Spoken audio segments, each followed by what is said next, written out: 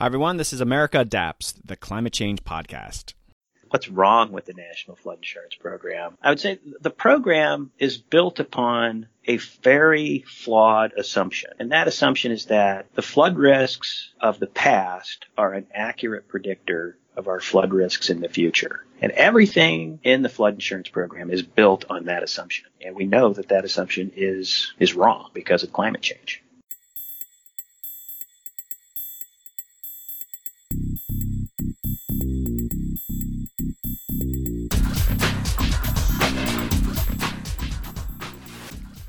Hey Adapters, welcome back to another exciting episode. I'm Doug Parsons, your host of America Adapts. That was Rob Moore, Director of the Climate and Water Team at the Natural Resources Defense Council. We have a great conversation about flooding issues in the United States and how the policy and regulatory response to flooding can be quite maddening and sometimes dangerous. We also talk about the adaptation ecosystem and how large environmental groups are working on both mitigation and adaptation and the challenges of doing both effectively. It's an awesome conversation. Okay, some really cool news.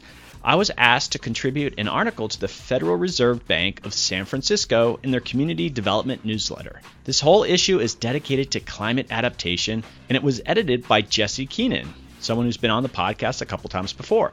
As you can imagine, it was a real honor to contribute to this piece. This is the Fed Reserve. My article, which I co-wrote with Dan Ackerstein of Ackerstein Consulting, focuses on climate communication and using podcasts as a means of communicating adaptation. Right up my alley. Again, thanks to Jesse Keenan for asking us to contribute. I have links to the article in my show notes. Please check out the other articles. Many leading voices in adaptation contributed to this issue. I'm going to have a whole episode dedicated to the publication, and I'll have Jesse back on to walk us through what was said. Stay tuned. Also, I'm recording this in Gainesville, Florida. I was invited by the University of Florida to lead a How to Podcast workshop at a science communication workshop they are hosting. I love Gainesville. I was born here. I went to school here, and it's the home of the Florida Gators. I'll be walking participants through on how to get started on podcasting. I do these trainings, and if you think you have an event you're planning that would benefit, I also talk about adaptation in general. Please reach out if you see a potential collaboration. Okay, next up, I'm hosting Dr. A.R. Siders from the University of Delaware. It's a full episode dedicated to managed retreat. You're going to love this episode. Also in the works, a look at the presidential candidates' adaptation and resilience policies. Dr. Samantha Montano has done an assessment of all the candidates running in 2020, and she's coming on and we'll talk about what she's discovered. Okay, stick around until the end, but let's jump into this conversation with Rob Moore of NRDC.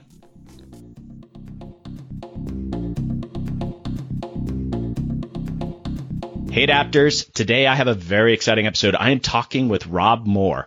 Rob is the director of the Water and Climate Team at NRDC, the Natural Resources Defense Council. Hi Rob, welcome to the podcast. Thanks for having me on, Doug.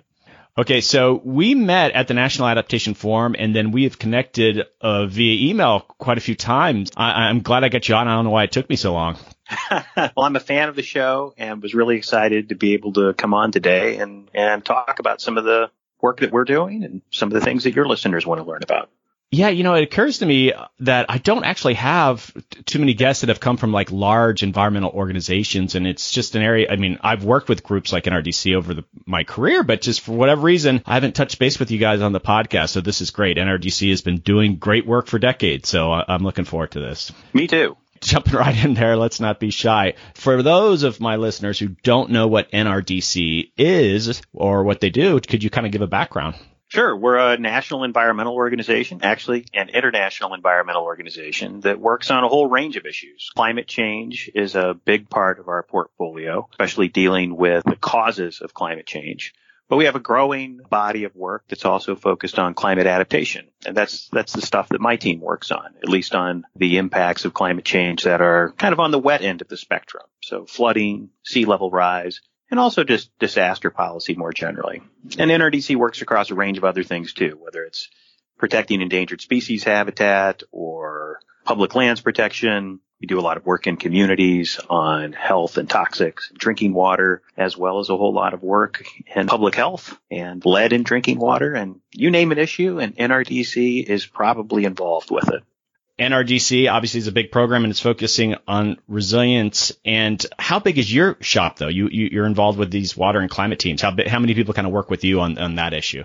Yeah, so the Water and Climate Team is part of our Healthy People Thriving Communities program. And there's actually like 3.5 full-time staff assigned to that team. So it's a small team, but we get quite a bit of stuff done, I think, for the amount of manpower we have to throw at it. We're going to dig into some of the policy work that you do, but I guess I still want to dig down a bit more into the work that your shop works on. And so if people are literally thinking about what you do, I mean, what is the focus? Is it sort of like recommendations of policy? I mean, what are you actually generating out of the shop that you're doing? And we're going to dive into some of the actual specific areas, the programs and such, but I'm curious, what is it that you're producing and doing? A lot of what my team focuses on is federal policy. When you look at the problems associated with climate adaptation, and particularly flood risk and sea level rise, these are challenges that in many ways go beyond the capacity of any individual community or state to address. These are going to require a federal response of some level. And there's several federal policies like the National Flood Insurance Program, which frankly are quite maladaptive to where we need to be going if we're going to successfully cope with the impacts of climate change. So it's really important that we get those federal policies right so that they're not contributing to making the problem worse than it already is. But those policies like the National Flood Insurance Program, they should be a linchpin in our overall national climate adaptation strategy. But in their present form, they're really a liability. So these are really critical areas that we're focused on, as well as overall policies that govern kind of disaster preparedness and response. And also, how do you make sure that when the federal government is investing money in public infrastructure or public buildings, that money is being spent in a way that's informed by what we know about future climate impacts?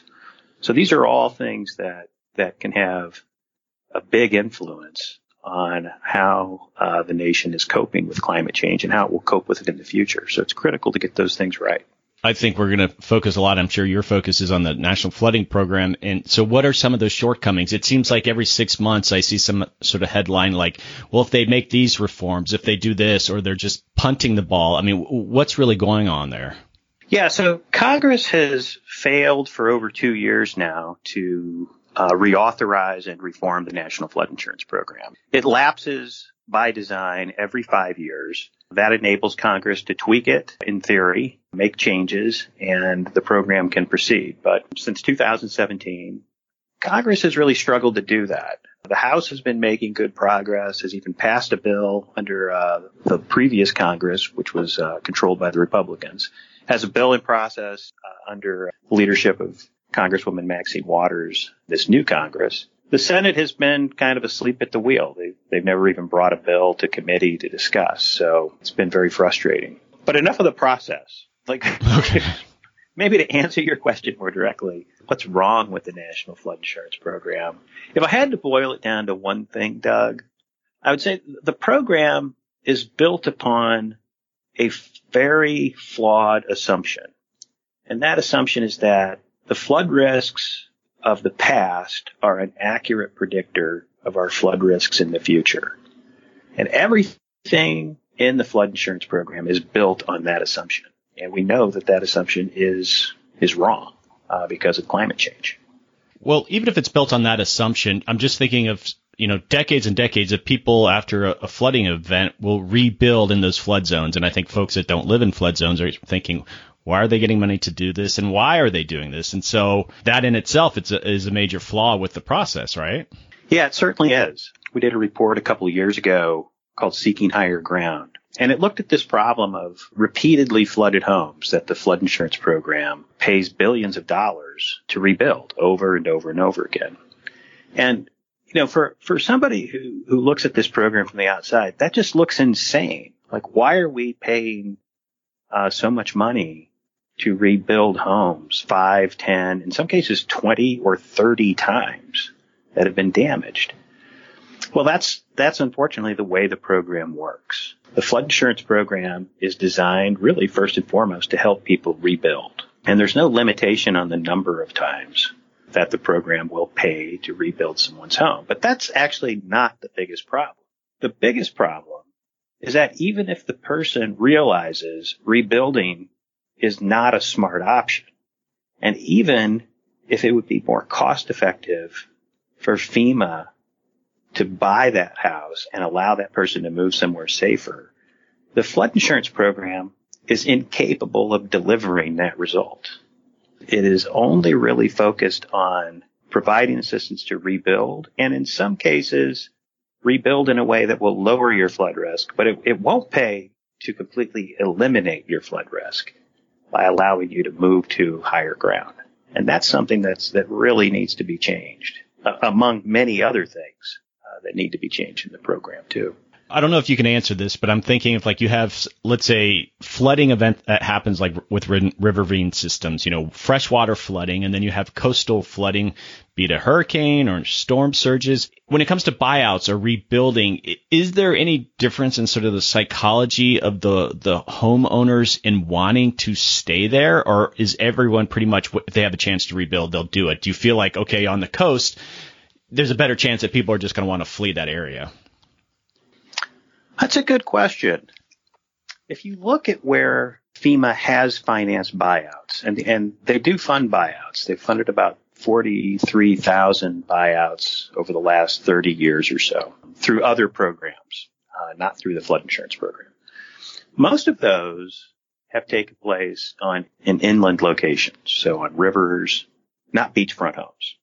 I think there's probably a variety of reasons for that, but the reality is, I think most of our flooding problems are not necessarily what we consider beachfront homes. They really are properties that are located further inland. They may be in a coastal area, but they're not the houses that are right on the beach. You think about the psychology of where you live, and I would guess when it comes to people living on the coast, there's just not that long a tradition of living there. People in the interior of the country, they might have been there 3, 4, 5, 6 generations, where sometimes you might be the first generation living on the coast. You're just not as connected to the landscape. So I wonder if there's an opportunity there when we talk about, and I want to get into it, some of the sea level rise buyouts that are happening. I think you're hitting upon something that is true. I mean, the longer people reside in an area, they have a stronger connection to place, and maybe a buyout isn't as attractive as to somebody who's who's moved to the area more recently. In coastal areas, you tend to also have, like in beachfront properties, they also tend to be newer housing stock, and they're built to a more modern building code, which may require the house to be elevated considerably. If you've ever been to a beachfront community, you see all these houses on stilts, and the reason is because building code requires them to be built that high so that they are at less risk of flooding or storm surge. When you look at inland areas, the housing stock tends to be older, and it maybe wasn't built to as protective of a standard, so it may be more vulnerable to flooding than a coastal beachfront property. I want to talk a bit about some of the buyout programs, and is there a successful example of a buyout program? And I think Hurricane Sandy and maybe even going back to Katrina, that a lot of money flooded into these areas, and I think people were getting innovative with how to kind of get people to start thinking about not living near the coast. Can you share an example of like a successful one, or at least it's a work in progress? Yeah, I think buyouts that took place on Staten Island after Hurricane Sandy are one of the more successful models that you could point to. In that case, there was ample funding available. That funding specifically came through HUD's Community Development Block Grant resources. There was a commitment from the homeowners. Large numbers of them had been dealing with flooding for years, and Sandy was kind of the tipping point for them, where they didn't want to leave their community, but they knew that staying in that neighborhood was not in their long-term interest any longer. So they appealed directly to the state of New York for assistance to help them relocate, and New York delivered that assistance. And it was one of the more successful efforts. Hundreds of homes were bought out. Most of them were bought out in less than a year's time, or a little over a year perhaps, which sounds like a long time, but I have to say, sadly, for federally financed buyouts, that is a record-breaking pace. If you're dealing with a FEMA financed buyout, a report we recently released found that that assistance can take over 5 years to reach a homeowner after a flood has taken place. And that's really That's really unacceptable. But even looking at the buyouts in Staten Island, where a lot of things came together to help people do what they wanted to do and move out of a vulnerable location, that doesn't happen everywhere. Unfortunately, those things are the exception rather than the rule. And we really need to get better at how to help people make the decision to relocate and provide them the resources that they need to relocate.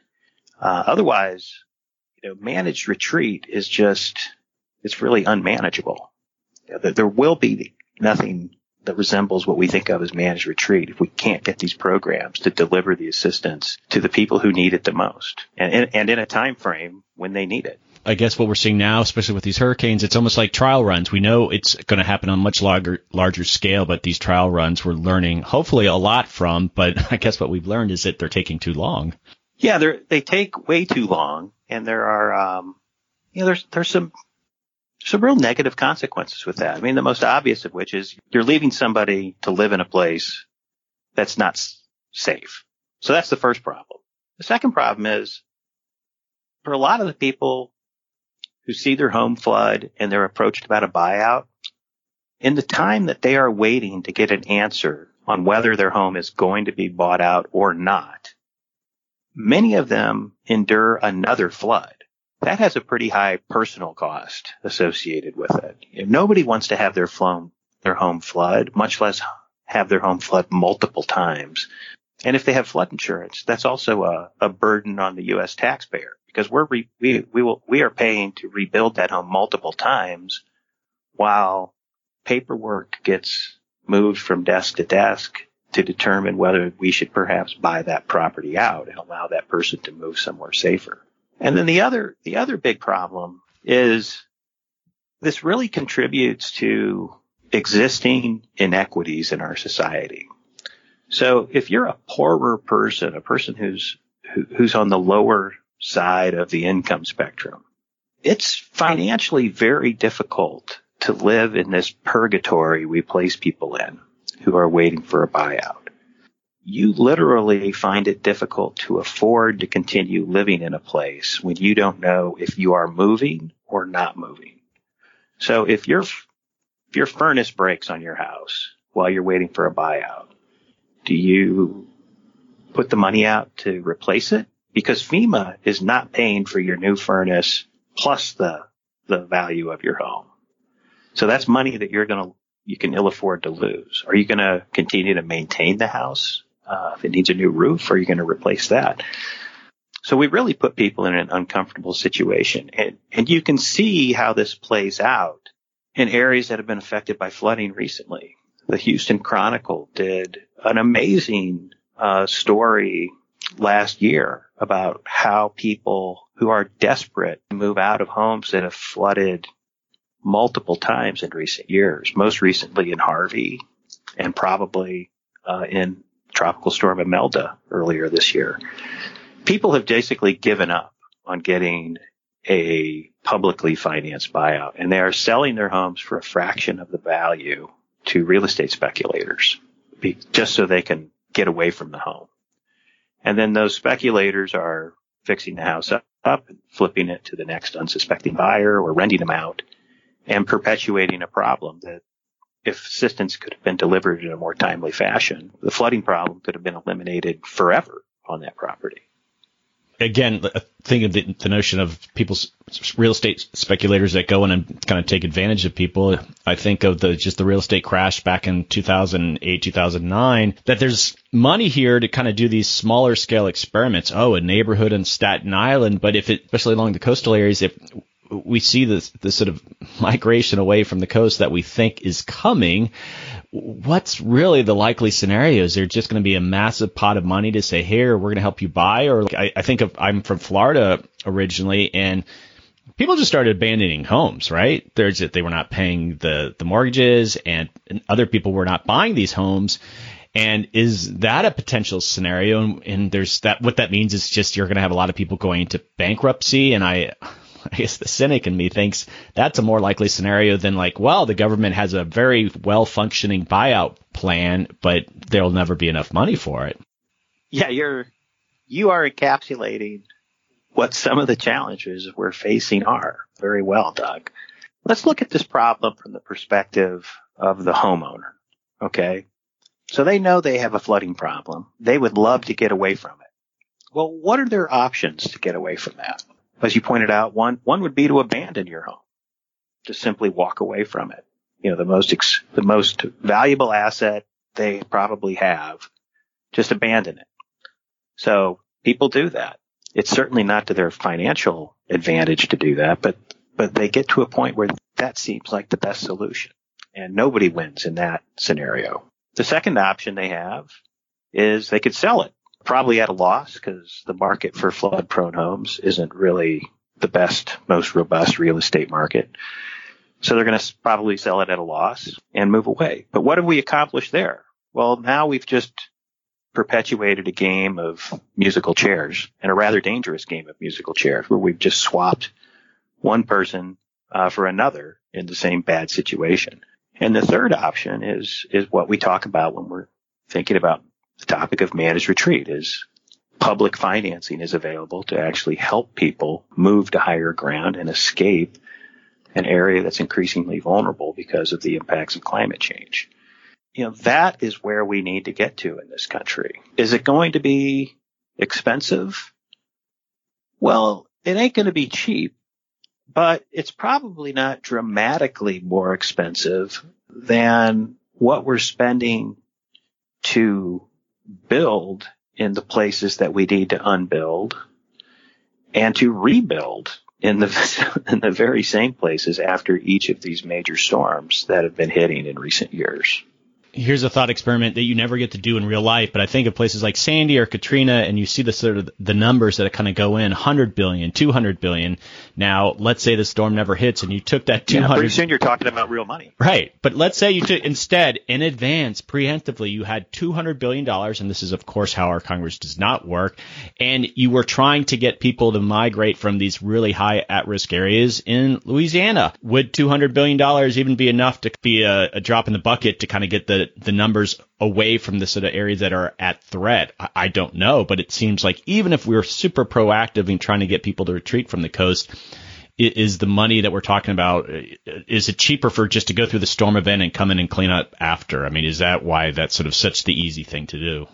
No, in fact, we did a simple analysis a couple years ago looking at this problem where we just looked at properties that FEMA characterizes as severe repetitive loss properties. So these are homes that by definition have flooded at least 4 times.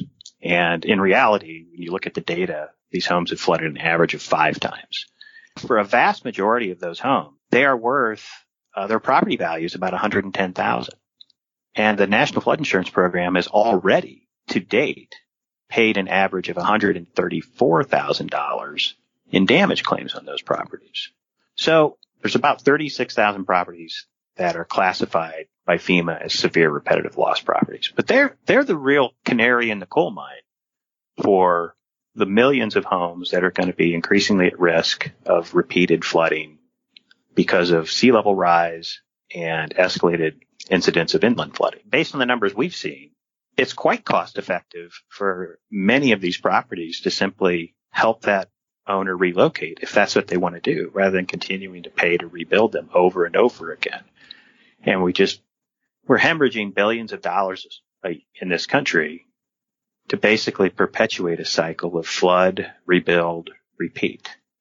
Yeah, not the wisest choice.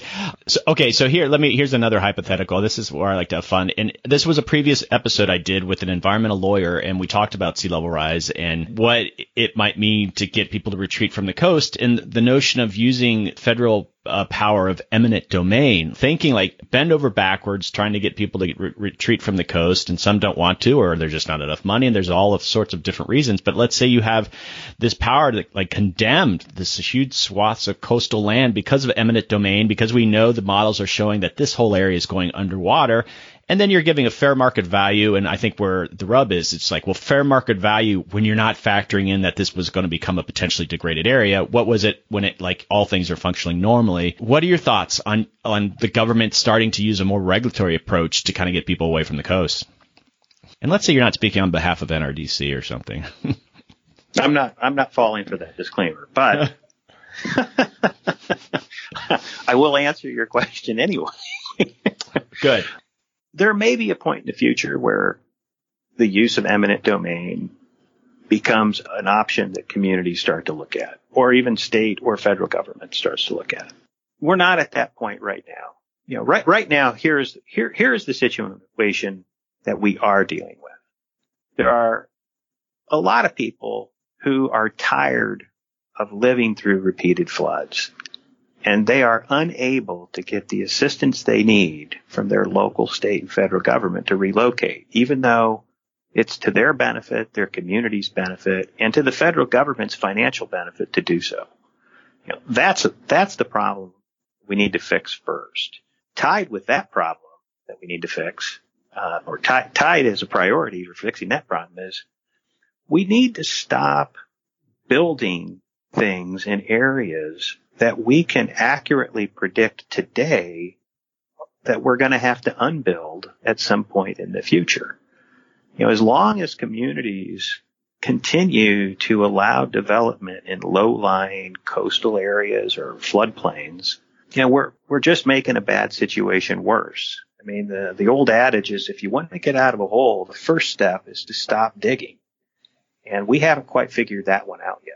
Okay, I'm going to do a few pivots here, and this next question was actually given to me by someone who deals with disaster and risk, and they wanted to know what your thoughts are on nature-based approaches to flood management. Yeah, we think nature-based approaches are fantastic, and those approaches can be married up quite nicely with a program aimed at buying out flood-prone properties. The ideal situation is you help people escape a flood-prone area, you reclaim those properties, and you put either through ecological restoration or installation of so-called green infrastructure or natural infrastructure systems, you restore some of the natural hydrologic functioning of that land.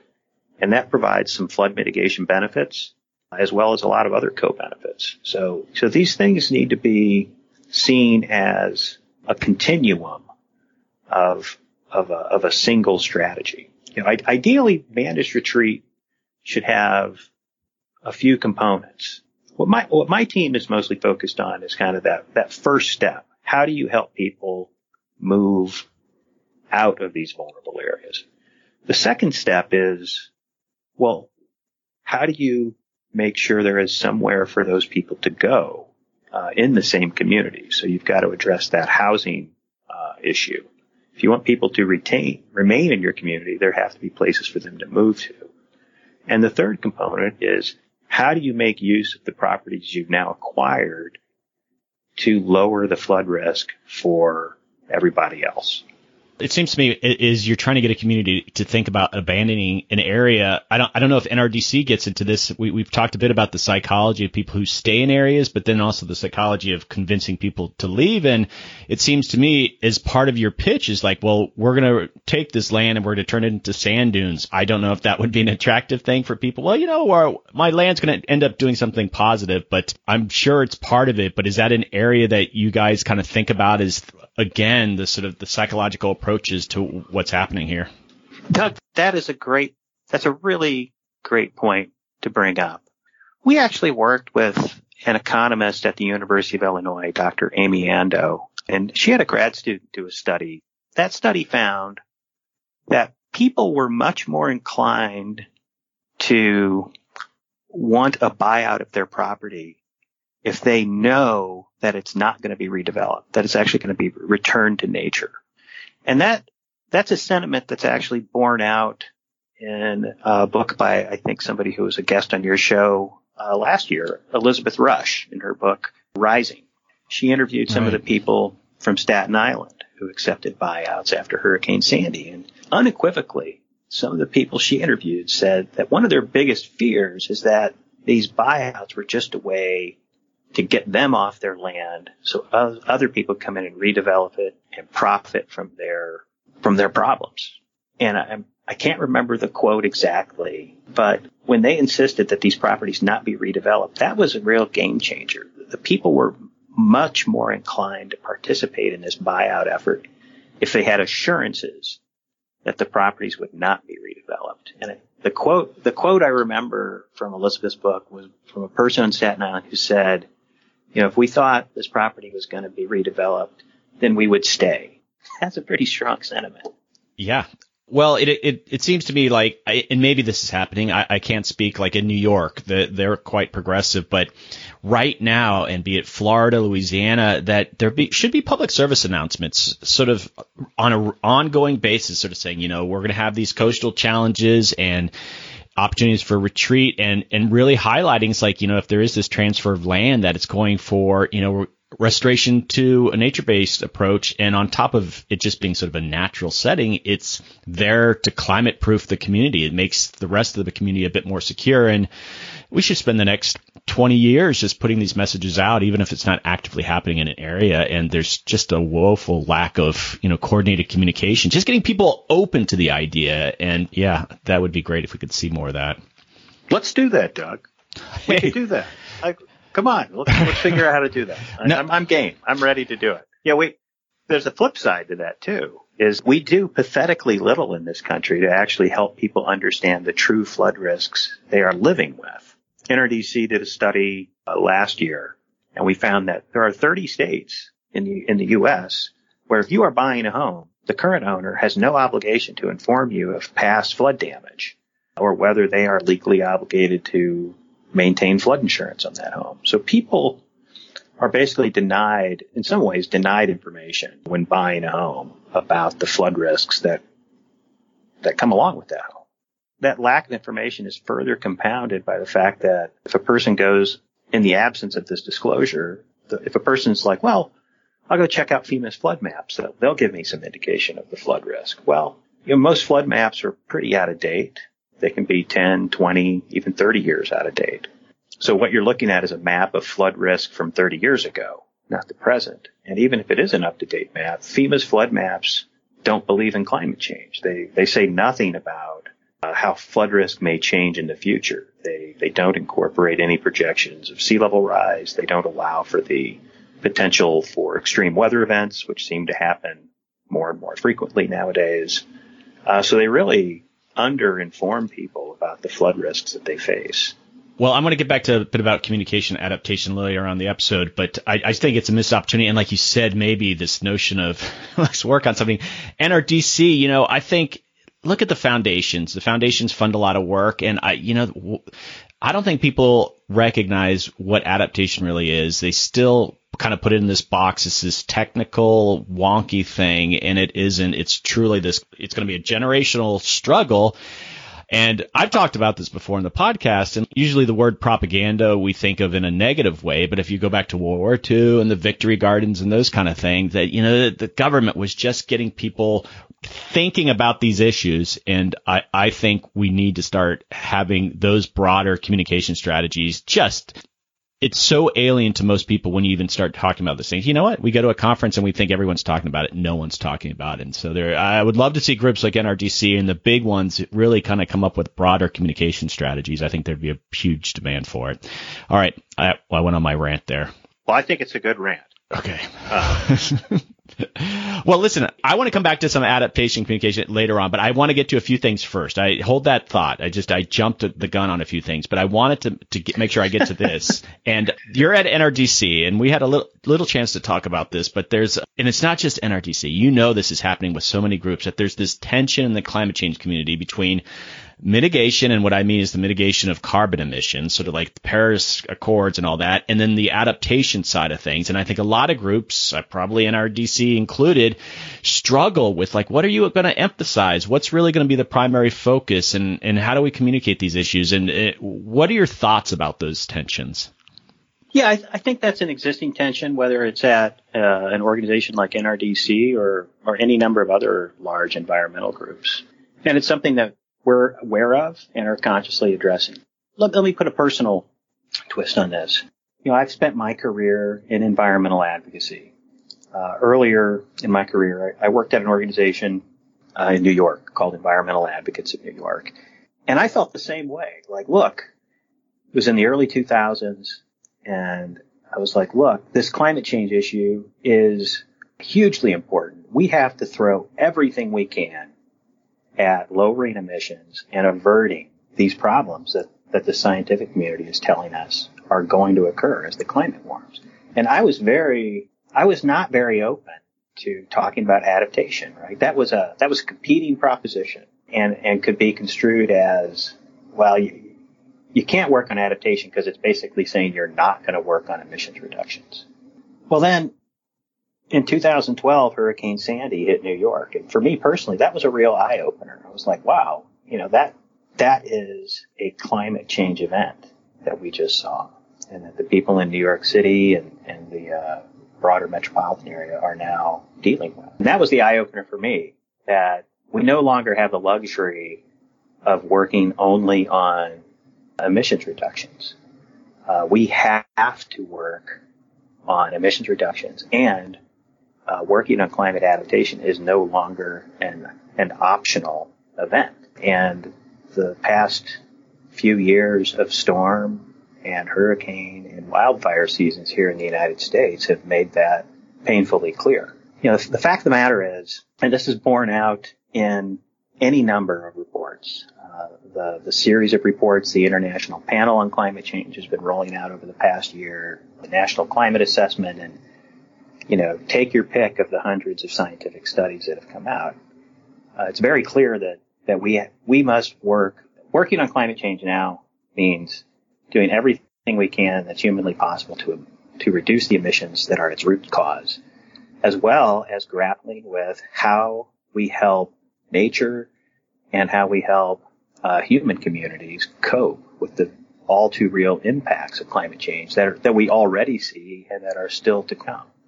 Well, how does that work at NRDC? Especially, I think the adaptation side of things that has become, I guess, more prominent in the last 5-10 years. You guys have been working on the mitigation side for a while, but are those like two camps, or is there a lot of integration? No, I think the reality is it's largely two camps. We have a very large investment in staff and resources and effort over the past several years on reducing emissions. But there's a growing awareness that the impacts of climate change are quite evident today with only 1 degree of warming. And even if we achieve our loftiest goals on emissions reductions and keep future warming to 2 degrees Celsius or even 1.5 degrees Celsius as agreed upon in the Paris Accords, the impacts of climate change don't diminish with that increase in temperature. They only escalate. So there's a considerable amount of work that groups like NRDC need to be doing to cope with those impacts. The reality of our work at NRDC is that there are many people in different programs and on different teams that over the years have recognized the importance of incorporating climate adaptation into their work. And there's a number of us that kind of our own volition started evolving our work in that direction. And now the organization, I think there's a growing awareness that we need to have a much more deliberate strategy on climate adaptation, and that it's going to need to be integrated very closely with our overall strategy on climate change. It's just fascinating to kind of see larger groups grapple with how they focus on this. And you listened to the podcast. I brought it up on a number of occasions, is that, if you focus on adaptation, that means you're ignoring mitigation. And, oh, my goodness, God, no. And I've tried to make that point over and over again. They're just two separate areas. And I remember, and I don't know if I was being unfair to them. I was at a conference a couple years ago, and I was having a conversation with a state Nature Conservancy person. And they were telling me that, and I don't even know if this is the case. I haven't followed them much at all. But she was saying that they're getting into the mitigation side of things in a big way at the state and federal level. And I think I just looked at her and I'm like, why? Because I think I was being flippant, but it's just, you're the Nature Conservancy, you're a giant land trust. It seems to me your focus should be on adaptation, because that's what you've just had this decade-long, reputation for. Why would you get into a space that I felt like NRDC and EDF and just some of the other groups have been doing for a while? And she wasn't too happy with my critique, but it's just, know your skill set. I don't know. I just guess I don't know NRDC well enough. You guys are putting out a lot of good material. It's just, but I'm sure you kind of went through that sort of strategic planning thinking process. Like, all right, should we be doing this? Yeah, we have been going through that type of deliberate thinking about these problems. I think a lot of people's assumptions on what it means to work on climate change have been, frankly, challenged by some of the new information that has been coming out from the International Panel on Climate Change. Starting with the report that the IPCC put out in October of last year on what it's going to take to limit global warming to 1.5 degrees Celsius, I think that really underscored just how daunting of a challenge it's going to be to reduce emissions to that extent. But it also highlighted just how steep the challenge is to adapt to even that level of warming. You know, the science on the adaptation side, I think, is evolving very fast, and very little of it provides good news. The impacts of climate change, in many instances, are outpacing our past projections of what the pace of impacts would be. And that's certainly true in the arena of sea level rise. But I think at NRDC, too, we are increasingly realizing that you cannot pretend to be addressing climate change in a way that's fair and equitable to all members of our society if you are not addressing climate resilience and adaptation. The fact of the matter is that these hurricanes, these flood events, these wildfires, these droughts that the U.S. has been experiencing often hit disadvantaged and lower income communities the hardest. We have to be able to offer them solutions beyond, sorry about your flood, drought, wildfire, but here's some great ways to reduce your emissions, because such an approach isn't addressing their problems. That, you know, we think it's very important that we be able to come up with solutions that address that very real life challenge that hundreds of thousands, if not millions of people, even just here in the U.S., are already being affected by.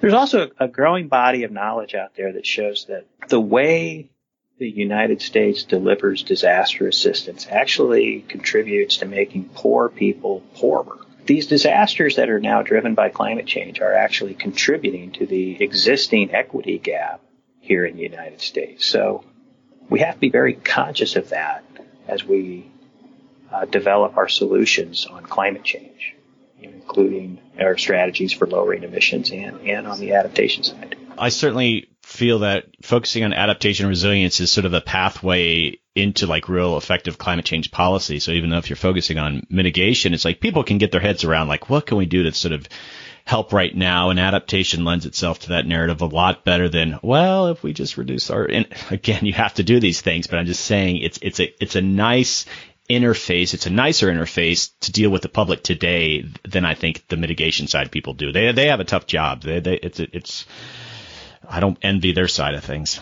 People aren't used to thinking long term, and climate change, it poses a very difficult problem in risk communication. You're talking about risks that people perceive as being very far off. And part of that, I think, is a problem of how we communicate about these risks. If you look at graphs of climate data, impacts of climate change, there are all these very smooth charts and graphs, right? That kind of gives the perception that, oh, climate change is this kind of smooth, predictable upward curve. And, we've got time to deal with it. Except, the planet doesn't operate in such a smooth, linear fashion. These things happen in fits and starts. And, you see that in the weather patterns that we're dealing with now here in the U.S. and abroad. You get these very dramatic events that cause catastrophic levels of damage in localized areas. The next year, it could be someplace else that suffers that fate. It's not smooth by any means. It's a very bumpy road. We are on it, whether we like it or not. Okay, I'm going to do another pivot here, and I want to talk about the adaptation community in general. And so I guess first off, even though I saw you at the National Adaptation Forum, you kind of consider yourself an adaptation professional? Yeah, most definitely. The work that my team does here at NRDC is done wholly through a climate adaptation lens.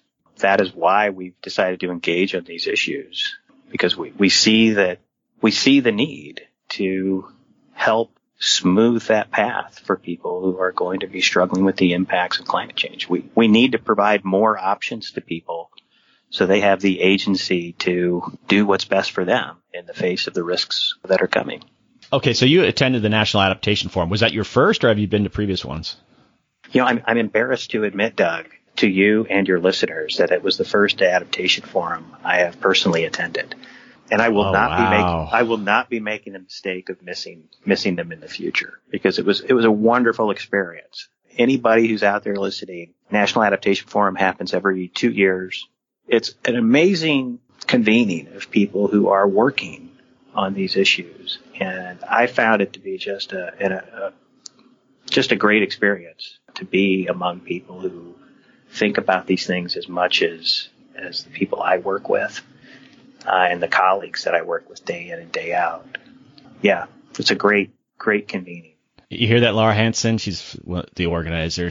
That's a nice plug for you there. Okay. That was unsolicited. Oh, that's goodness from the me. heart. That was from the heart. Butt kissing on this podcast.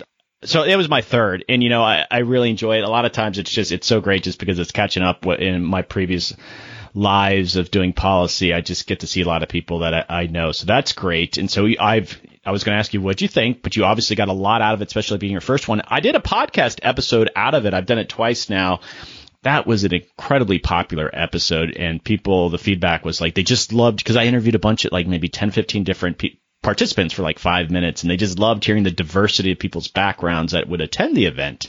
But one of the questions that I asked people that attended is just like, what's missing? What were the blind spots? This is a new emerging field, and this is like the premier kind of adaptation forum. But what did you feel was missing? Did you notice anything? Oh, you're asking me that question. I thought you were going to tell me what other people's responses. Did you not listen to that episode? I did listen to that episode.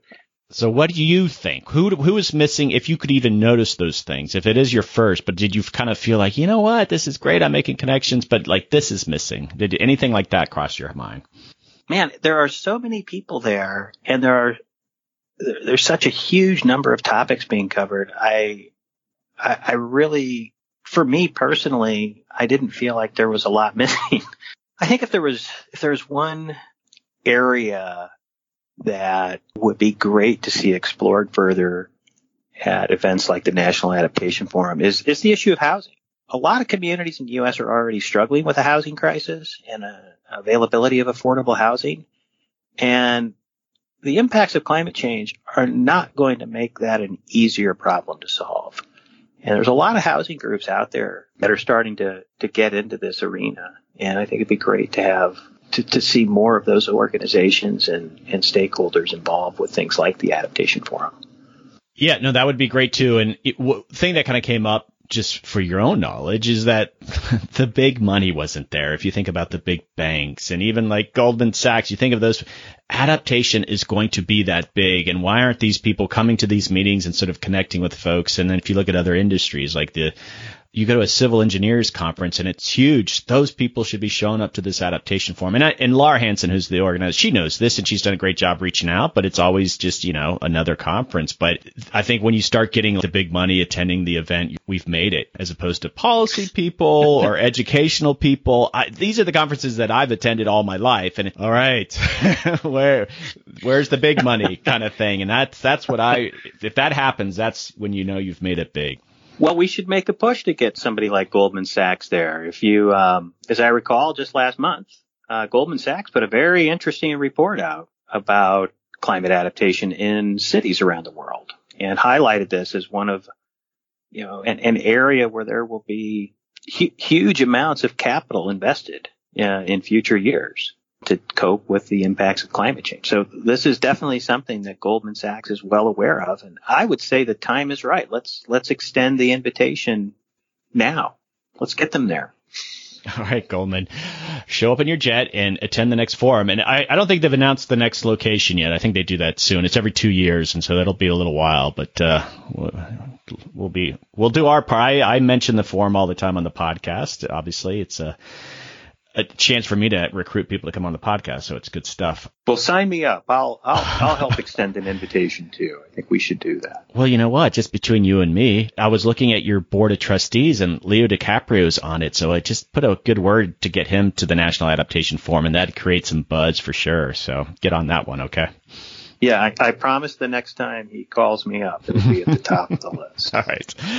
I got a few more questions, and I want to come back to this notion of communicating climate change. And I don't know if you remember your thought, but I thought maybe just what might spur your memory is that you recently did an event with Amy Brady in New York City about storytelling and climate change. And you shared the transcripts with me, and it seemed like a really cool event, and I'm going to be doing something similar coming up, but there were some artists there on the panel with you. Could you kind of just talk about that really quickly, and then, what you got out of it? It was a really incredible event. I'm a fan of Amy Brady, the work she does at Guernica Magazine, as well as her monthly climate fiction column, Burning Worlds, on the Chicago Review of Books. And everybody that Amy arranged to be part of that panel was just they were all just amazing people to be around. And the whole focus of that event was to talk about the role of storytelling in communicating climate change. So we had Carolyn Corman, who's a journalist at The New Yorker. We had the author of Bangkok Wakes to Rain, an amazing book that contemplates a climate future in Thailand. And Eve Mosher, who's a visual artist who's done a lot of projects and installations, bringing people's attention to problems of sea level rise. And yeah, the conversation was really about how do we reach people? What is the power of narrative and storytelling in helping people understand the challenges we face because of climate change and what the future potentially looks like, and what we want it to look like. So it was just it was one of these hour-long panel discussions it felt like from the people on stage's perspective that it only lasted about 15 minutes. And from the feedback we got in the audience, I think they would have been happy for it to go another hour or so. So it was really great. And Guernica just published the transcript of that event on their website. Yeah, and I've already included that link in my show notes, so if people go check that out. Okay, well, no, Amy's great, and for folks who don't recognize the name, Amy's been on a couple times. She is the Cli-Fi guru, and we've talked about that on the podcast, and I'm actually going to do a panel with her very soon around similar things, and so it's always a treat to deal with Amy. And, I've had a conversation with Amy, Rob. I'm like, she's got to start her own podcast. And I know she's super busy, but she's got a great voice. She's got the best topic, and she'd have an endless supply of guests to come on. And did you watch the piece she did for PBS Online? No, I did not. Oh, you should. I just watched it this morning. I think it came out last week or maybe earlier this week. Yeah, it was her on camera. It's really great. Yes. She's great. Oh, okay. This has been a fantastic conversation. I have two more questions that I want to ask, and one of them is a new question that I'm going to be experimenting with as making a recurring question. You probably know what my last question is because I pretty much do it with everyone. But the second to last question, I'm going to just try out on you and see if it works. All right. And who has been the most influential person for you in the adaptation space, and why? Wow. That's such a great question, Doug. There's three people that really come to mind. Very different reasons, I think. I think if you look back, one of the people who was talking about climate adaptation before that term was in more popular parlance is Orrin Pilkey. He has been highlighting the threats to our coastlines and some of the folly of how we have developed our coastlines for decades. Before climate change and sea level rise even were top of mind concerns. And he, by the way, has a new book out with his son about the challenges of sea level rise, which is on the pile of books to read on my desk. Another person who's been really, I think, important for my work, actually, I would name two authors. Elizabeth Rush's book, Rising, I think, was just a remarkable addition to the literature on sea level rise. It was the book that hadn't been written yet, really making this about people's personal experiences. I think it really added a lot to the debate and the public discourse on this topic. So her work has been really inspirational to me. Jeff Goodell's work at Rolling Stone. I think he's been a reporter that's been breaking a lot of stories and telling these stories in a way that reaches so many people. I really think his work's had a big impact on me personally. Well, sorry, I've got a point too.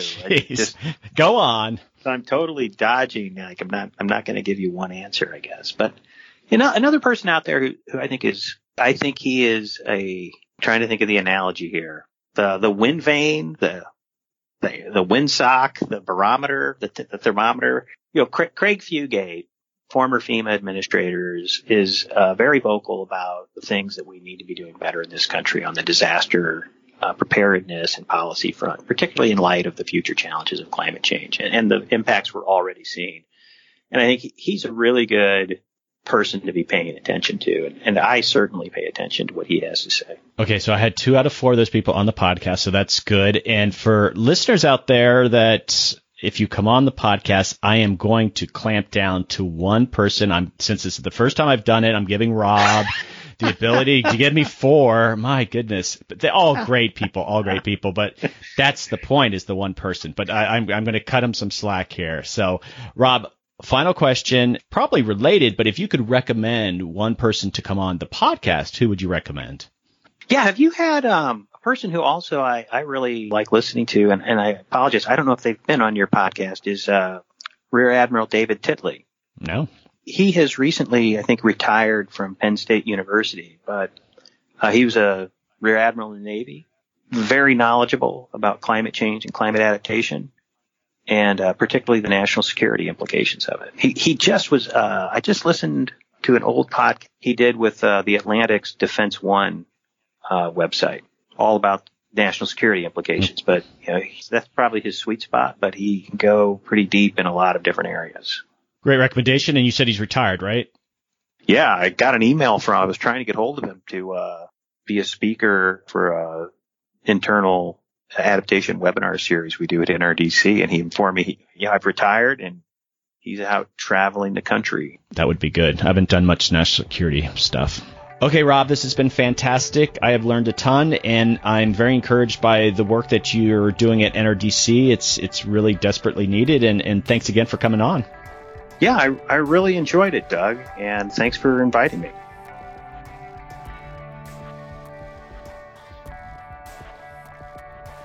Okay, Adapters, that is a wrap. Thanks to Rob Moore for coming on. What a fun conversation. Rob is a leader in this space, and he's working on an issue that will be a key pillar in how we adapt to climate change. Getting the policies right can be a maddening process, and it's important that we have groups like NRDC slogging it out in the bureaucratic trenches. Hopefully we'll see some progress in the coming years. Okay, some final housekeeping.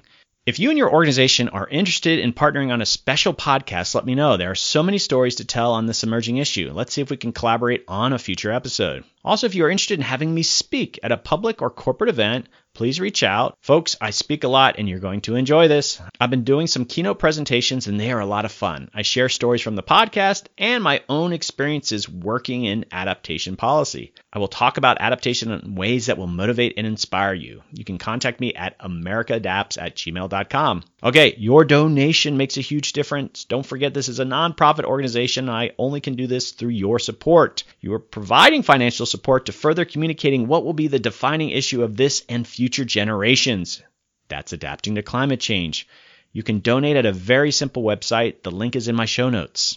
And also, you hear me talk about supporting the podcast financially, but there's other ways of supporting what we're doing here. Please find a favorite episode and plug it on social media with your friends, family, and colleagues. Word of mouth is the single greatest way podcasts grow. Within my show notes, you'll find all sorts of ways that you can share. Don't forget to join the Facebook page and the Facebook community group. The group is private, but just search for America Adapts and ask to join, and I'll approve you right away. Don't forget, I love hearing from you. I mean it. Just say hi. I have been hearing from a lot of people in the last few weeks. It's been fantastic. Students asking my advice on how to get into the adaptation space, just random things. I never know when I get up in the morning what kind of email I'll be getting from my listeners, and it really is just a treat for me. If you have something cool, you have an idea for a guest, or if you have an idea for a partnership, you can contact me at americaadapts@gmail.com. Okay, Adapters, keep up the great work. I'll see you next time.